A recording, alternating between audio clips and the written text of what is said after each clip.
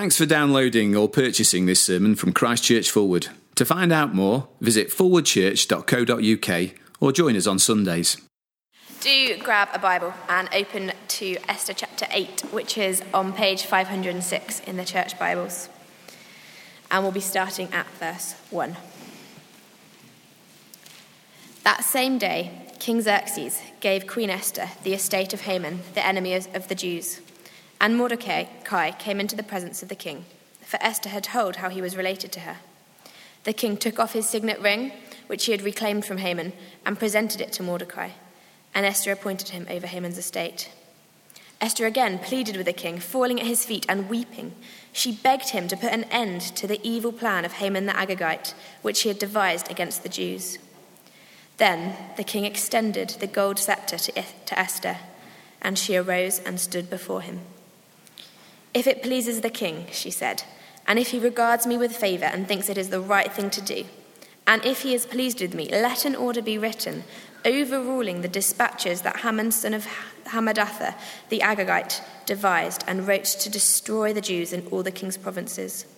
For how can I bear to see the disaster fall on my people? How can I bear to see the destruction of my family?" King Xerxes replied to Queen Esther and to Mordecai the Jew, "Because Haman attacked the Jews, I have given his estate to Esther, and they have hanged him on the gallows. Now, write another decree in the king's name on the behalf of the Jews as seems best to you, and seal it with the king's signet ring. For no document written in the king's name and sealed with his ring can be revoked." At once the royal secretaries were summoned, and on the 23rd day of the third month, the month of Sivan, they wrote out all Mordecai's orders to the Jews and to the satraps, governors, and nobles of the 127 provinces stretching from India to Cush. These orders were written in the script of each province and the language of each people, and also to the Jews in their own script and language.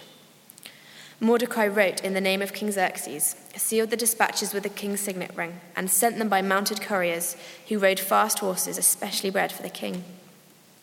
The king's edict granted the Jews in every city the right to assemble and protect themselves, to destroy, kill, and annihilate any armed forces of any nationality or province that might attack them and their women and children, and to plunder the property of their enemies.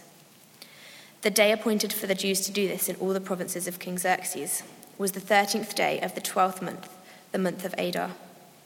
A copy of the text of the edict was to be written as law in every province and made known to the people of every nationality, so that the Jews would be ready on that day to avenge themselves on their enemies. The couriers, riding the royal horses, raced out, spurred on by the king's command, and the edict was also issued in the citadel of Susa. Mordecai left the king's presence, wearing royal garments of blue and white, a large crown of gold and purple robe of fine linen, and the king and the city of Susa held a joyous celebration. For the Jews, it was a time of happiness and joy, gladness and honor. In every province and in every city, wherever the edict of the king went, there was joy and gladness among the Jews, with feasting and celebration. And many people of other nationalities became Jews because fear of the Jews had seized them. On the 13th day of the 12th month, the month of Adar, the edict commanded by the king was to be carried out. On this day, the enemies of the Jews had hoped to overpower them, but now the tables were turned, and the Jews got the upper hand over those who hated them. The Jews assembled in their cities, in all the provinces of King Xerxes, to attack those seeking their destruction. No one could stand against them, because the people of all the other nationalities were afraid of them. And all the nobles of the provinces, the satraps, the governors, and the king's administrators helped the Jews, because fear of Mordecai had seized them.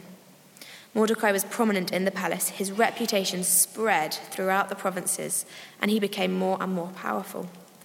The Jews struck down all their enemies with the sword, killing and destroying them. They did what they pleased to those who hated them. In the citadel of Susa, the Jews killed and destroyed 500 men. They also killed Parshandatha, Dalphon, Asphatha, Poratha, Adaliah, Aradatha, Parmashta, Arasai, Aradai, and Vezatha, the 10 sons of Haman, son of Hammedatha, the enemy of the Jews. But they did not lay their hands on the plunder.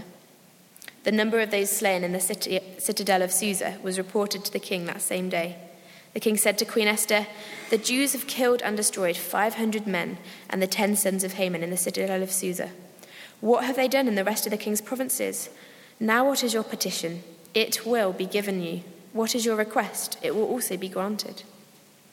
"If it pleases the king," Esther answered, "give the Jews in Susa permission to carry out this day's edict tomorrow also, and let Haman's 10 sons be hanged on gallows." So the king commanded that this be done. An edict was issued in Susa, and they hanged the 10 sons of Haman. The Jews in Susa came together on the 14th day of the month of Adar, and they put to death in Susa 300 men, but they did not lay their hands on the plunder. Meanwhile, the remainder of the Jews who were in the king's provinces also assembled to protect themselves and get relief from their enemies. They killed 75,000 of them, but did not lay their hands on the plunder.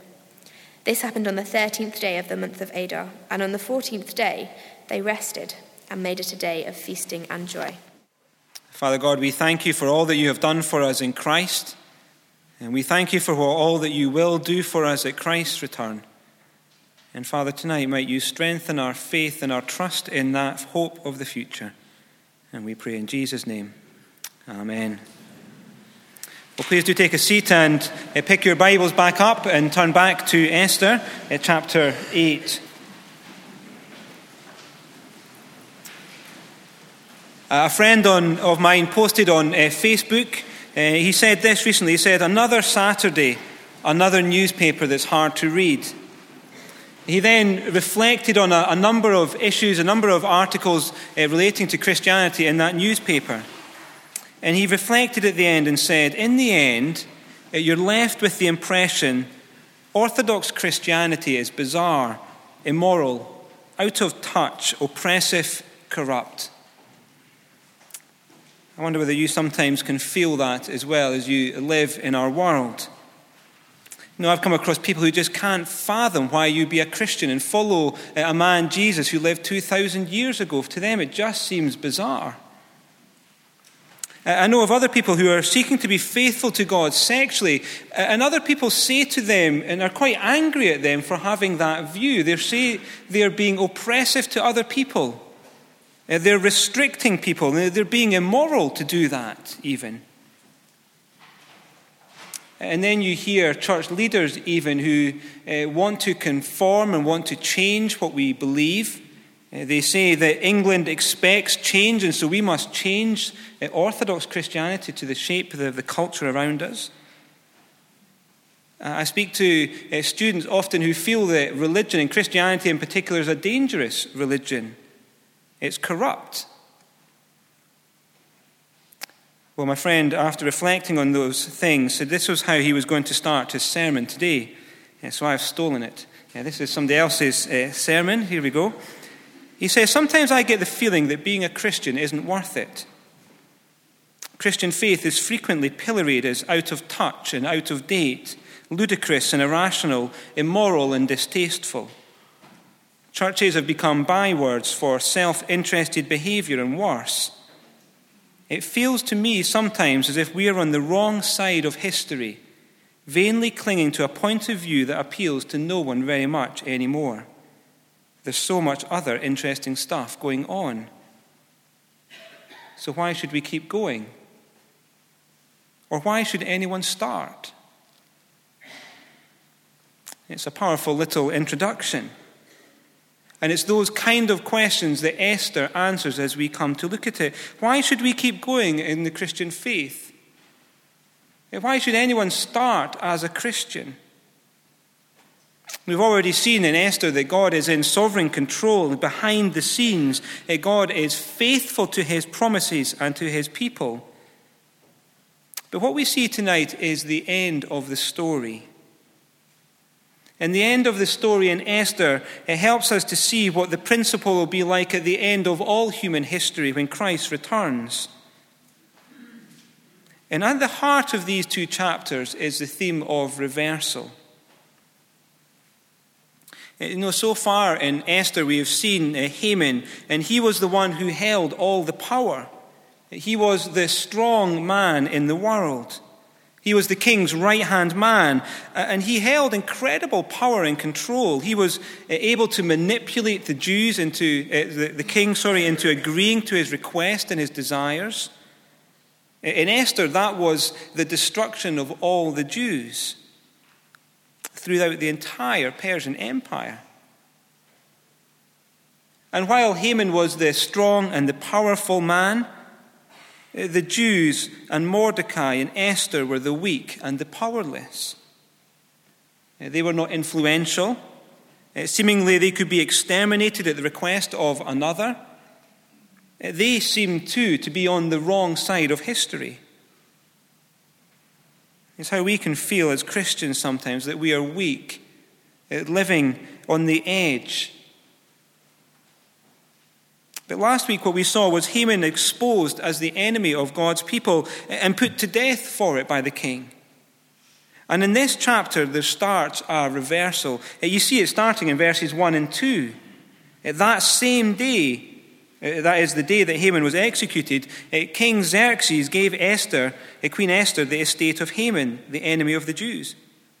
And Mordecai came into the presence of the king, for Esther had told how he was related to her. The king took off his signet ring, which he had reclaimed from Haman, and presented it to Mordecai. And Esther appointed him over Haman's estate. Now, it's really quite striking at the beginning of this chapter that these two weak, despised people up to this point are given this place of honor and power. You see, at the end of this story, it's not the case that the Jews then just went back to living their life as they did before with the threat removed. You see, these Jews start to gain more positions of prestige and power. Esther doesn't now need to hide that she is a Jew. And Mordecai can stand in the king's presence. There's a reversal going on. They now have the estate and the possessions of Haman. The wealth of Haman is theirs. And Mordecai has the symbol of the king's authority, the king's own signet ring. You see the reversal that starts at the end of the story. And this reversal will continue, but before we get to that, we need to see that while Esther and Mordecai are enjoying these positions, there is still danger posed. Last week we saw that Haman had been done away with, but the problem was Haman's plan still stood in effect. The decree that he had passed into law, it was still there. And so on the 13th day of the 12th month, the month of Adar, the enemies of God's people could destroy, kill, and annihilate them. That law still stood. Which is why you see Esther again pleading with the king. Did you see it in verse 3? Esther again pleaded with the king, falling at his feet and weeping. She begged him to put an end to the evil plan of Haman the Agagite, which he had devised against the Jews. Then the king extended the gold scepter to Esther, and she arose and stood before him. "If it pleases the king," she said, "and if he regards me with favor and thinks it the right thing to do, and if he's pleased with me, let an order be written overruling the dispatches that Haman, son of Hammedatha, the Agagite, devised and wrote to destroy the Jews in all the king's provinces. For how can I bear to see disaster fall on my people? How can I bear to see the destruction of my family?" You see in Esther's words there the danger that they still faced. The law still stood. The enemies of God's people could still destroy them on that one day. And so what will the king do? It's a tricky position for the king. We've read already in Esther that when the king makes a decree, then it can't be revoked. It can't be taken away. And so the decree still stands, and the king couldn't just countermand it. And so what he does is he tells Esther and Mordecai to issue another decree. And just look at verse 7. King Xerxes replies to Queen Esther and to Mordecai the Jew, "Because Haman attacked the Jews, I have given his estate to Esther, and they have hanged him on the gallows. Now write another decree in the king's name on behalf of the Jews, as seems best to you, and seal it with the king's signet ring, for no document written in the king's name and sealed with his ring can be revoked." You see, Esther and Mordecai are now given the right to determine the fate of the Jews. And in what follows, Esther issues this second decree, The second decree, which would stand alongside the first one. And the striking thing as we read through the rest of the chapter is how these two chapters parallel each other. So in chapter 3, we see Haman devising his plan and what happens. And here in chapter 8, we see Mordecai, point by point, reversing it in a new law. Let me just show some of that. Some of the passages from chapter 3 will come up on the screen. We've seen the first part. See, in chapter 3, we read this. In verse 10, he says, "So the king took his signet ring from his finger and gave it to Haman." Do you remember what we saw in verse 2 of chapter 8? The king took off his signet ring, which he had reclaimed from Haman, and presented it to Mordecai. The reversal is starting. And then in chapter 3, in verses 12 and 13, we read this. "Then on the 13th day of the first month, the royal secretaries were summoned. They wrote out in the script of each province and in the language of each people all Haman's orders to the king's satraps, the governors of the various provinces, and the nobles of the various peoples. These were written in the name of King Xerxes himself and sealed with his own ring. Dispatches were sent by couriers to all the king's provinces." Now, remember that and see what happens in verse 9 of chapter 8. "At once the royal secretaries were summoned on the 23rd day of the third month, the month of Sivan. They wrote out all Mordecai's orders to the Jews and to the satraps, governors, and nobles of the 127 provinces stretching from India to Cush. These orders were written in the script of each province and in the language of each people, and also to the Jews in their own script and language. Mordecai wrote in the name of King Xerxes, sealed the dispatches with the king's signet ring, and sent them by mounted couriers who rode fast horses, especially bred for the king." You see how point by point they're starting to be reversed? In chapter 3 we read this, "With the order to destroy, kill, and annihilate all the Jews, young and old, women and little children, on a single day, the 13th day of the 12th month, the month of Adar, and to plunder their goods. A copy of the text of the edict was to be issued as law in every province and made known to the people of every nationality, so they'd be ready for that day." And then back in verse 11 of chapter 8, you see what's said? "The king's edict granted the Jews in every city the right to assemble and protect themselves." And listen to the words, "to destroy, kill, and annihilate any armed force of any nationality or province that might attack them, and their women and children, and to plunder the property of their enemies. The day appointed for the Jews to do this in all the provinces of King Xerxes was the 13th day of the 12th month, the month of Adar. A copy of the text of the edict was to be issued as law in every province and made known to the people of every nationality, so that the Jews would be ready on that day to avenge themselves on their enemies." You see, by the end of chapter 3, we read of the couriers being sent out and the edict being published in Susa. The same thing we read in verse 14. The couriers riding royal horses raced out, spurred on by the king's command, and the edict was also issued in the citadel of Susa. You see, point by point, there is a reversal going on. The opposite of what Haman had planned was now being allowed.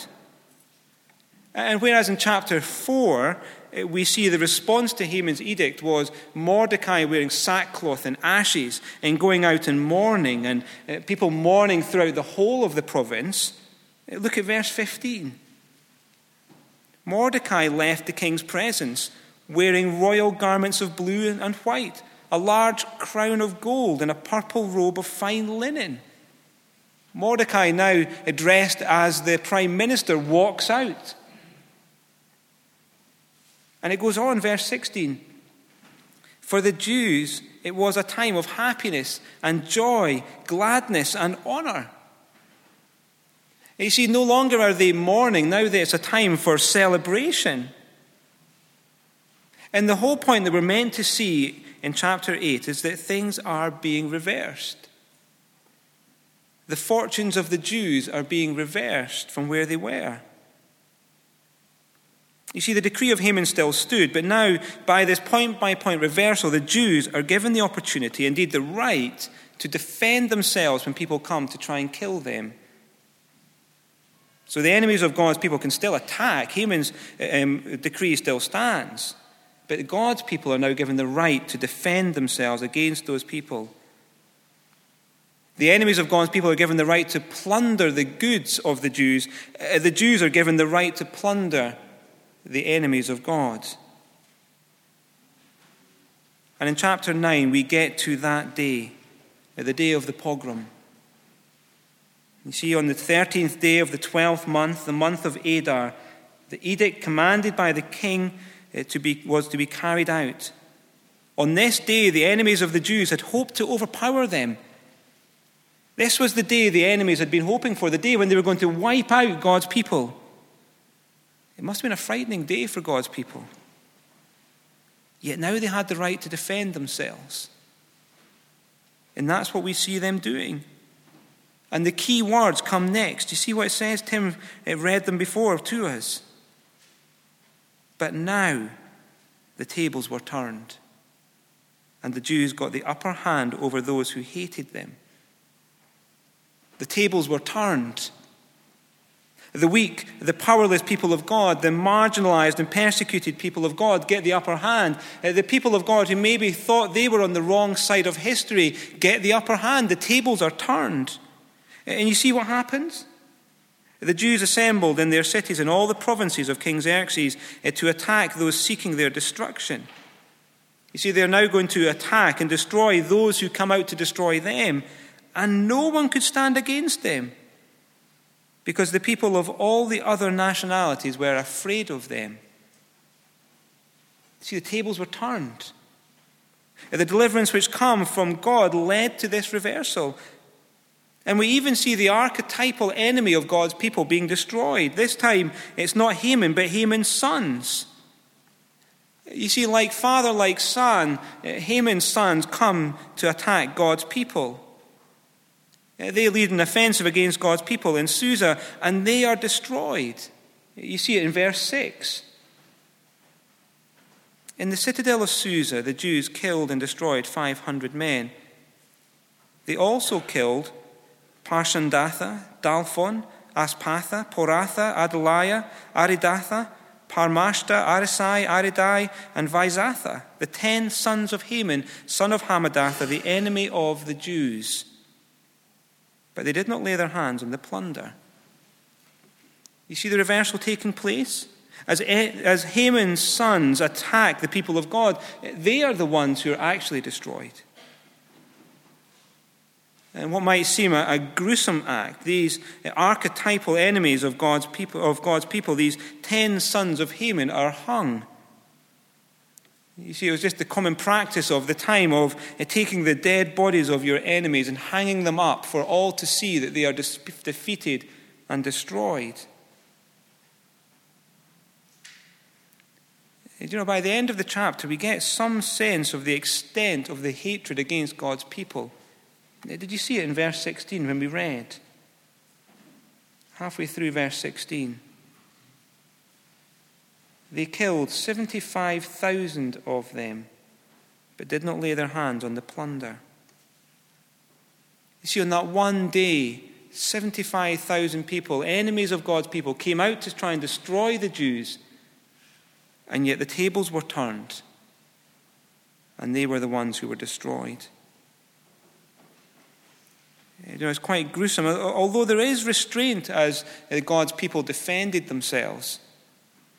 Did you hear that 3 times we are told that although they had the right to plunder the goods of their enemies, God's people didn't do that? You see it at the end of verse 10 and 15 and in 16. It says they did not lay their hands on the plunder. And yet the big thing that we see here is the tables were turned. That when God's people are delivered, there's a reversal of fortunes. See, the people of God may seem weak and powerless on the wrong side of history. Yet when ultimate deliverance comes, there's a reversal of fortunes. The end of the story shows God in his sovereign power acting on behalf of his people. And in this principle that we see here in Esther, it was worked out some 400 years later. You see, 400 years later, there was a man, not just one of the people of God, but the anointed Messiah. And the anointed Messiah was arrested and beaten and convicted by both a religious and a secular court on trumped-up false charges. At that point, he seemed weak and powerless at the mercy of other people. He seemed on the wrong side of history. And this man was crucified on a Roman cross, hung up to show that he was defeated and beaten. At that time, 400 years later, it looked like the enemies of God's people had won. And yet there was a complete reversal. The tables were turned. The anointed one of God, the Lord Jesus, was raised from the dead. He ascended into heaven and now sits at the right hand of the power on high. You see, Jesus had the ultimate reversal. He sits now in the place of ultimate power and authority and prestige. He was exalted to the highest place and given the name above every name. You see, Jesus was vindicated and the defeat was reversed. And that was true for Jesus, and it's also true for those who follow Jesus. You see, the Christian faith might be pilloried as out of touch and out of date, ludicrous and irrational, immoral and distasteful. We might be marginalized and weak. But in the end, the tables will be turned. Being one of God's people means that in the end, you will be vindicated. It means in the end, everyone will see the power and the glory and the victory of the Lord Jesus. They will see the living and true God. Did you notice in our passage we see the reaction of some of the people? Now in verse 17 of chapter 8, we see that the people had fear of the Jews. In 9:2, we see the same thing, that people were afraid of the Jews. You see, at that time, they realized that they'd made a mistake in being an enemy of God's people. And there's many people now who are enemies of God's people, and some of them don't even realize that they are enemies of God. And yet that's what they are.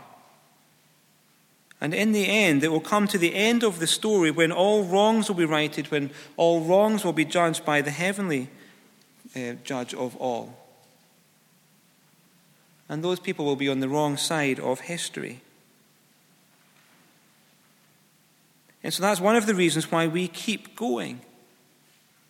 One of the reasons why we keep telling people of the gospel of the Lord Jesus, of the one who was crucified on the cross for them and was vindicated, who now sits at the right hand of the Father.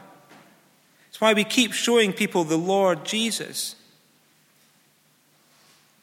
because they can still return to him and turn to him and find forgiveness. They can still come and be on the right side of history. And we don't lose heart in doing that. We don't lose heart when people say that we have an out-of-date message. We don't lose heart when we start to feel that we are out of touch. We don't stop when we feel like we're on the wrong side of history.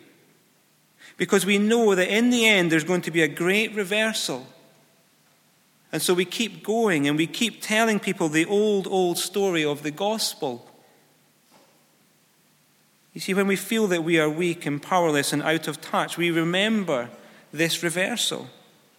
The reversal which has happened in the past and which will ultimately happen in the future when Christ returns. And so when we ask, why should we keep going? We remember the reality of the future. When we ask the question, why should anyone start?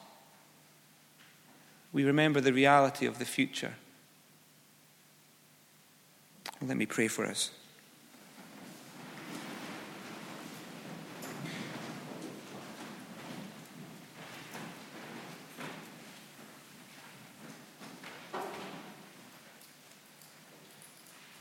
Father God, you know our fears, you know our worries, you know our concerns. And Father, we thank you for your word which addresses our hearts and our minds. And Father, we pray that you would strengthen us by your Spirit Would you help us to take to heart what we learn from Esther, this great reversal? And may you strengthen us to keep following you, despite what may be said about us, despite what people might think about us. May you convince us once more of the truth of the gospel and help us to keep going and keep holding out that truth of the gospel to those around us, so they too can come and to know the forgiveness of the Lord Jesus, and to know that they are on the right side of history when they will be vindicated in the end, and they will have eternal life and hope with you forever. And we pray that you would strengthen us in Jesus' name. Amen.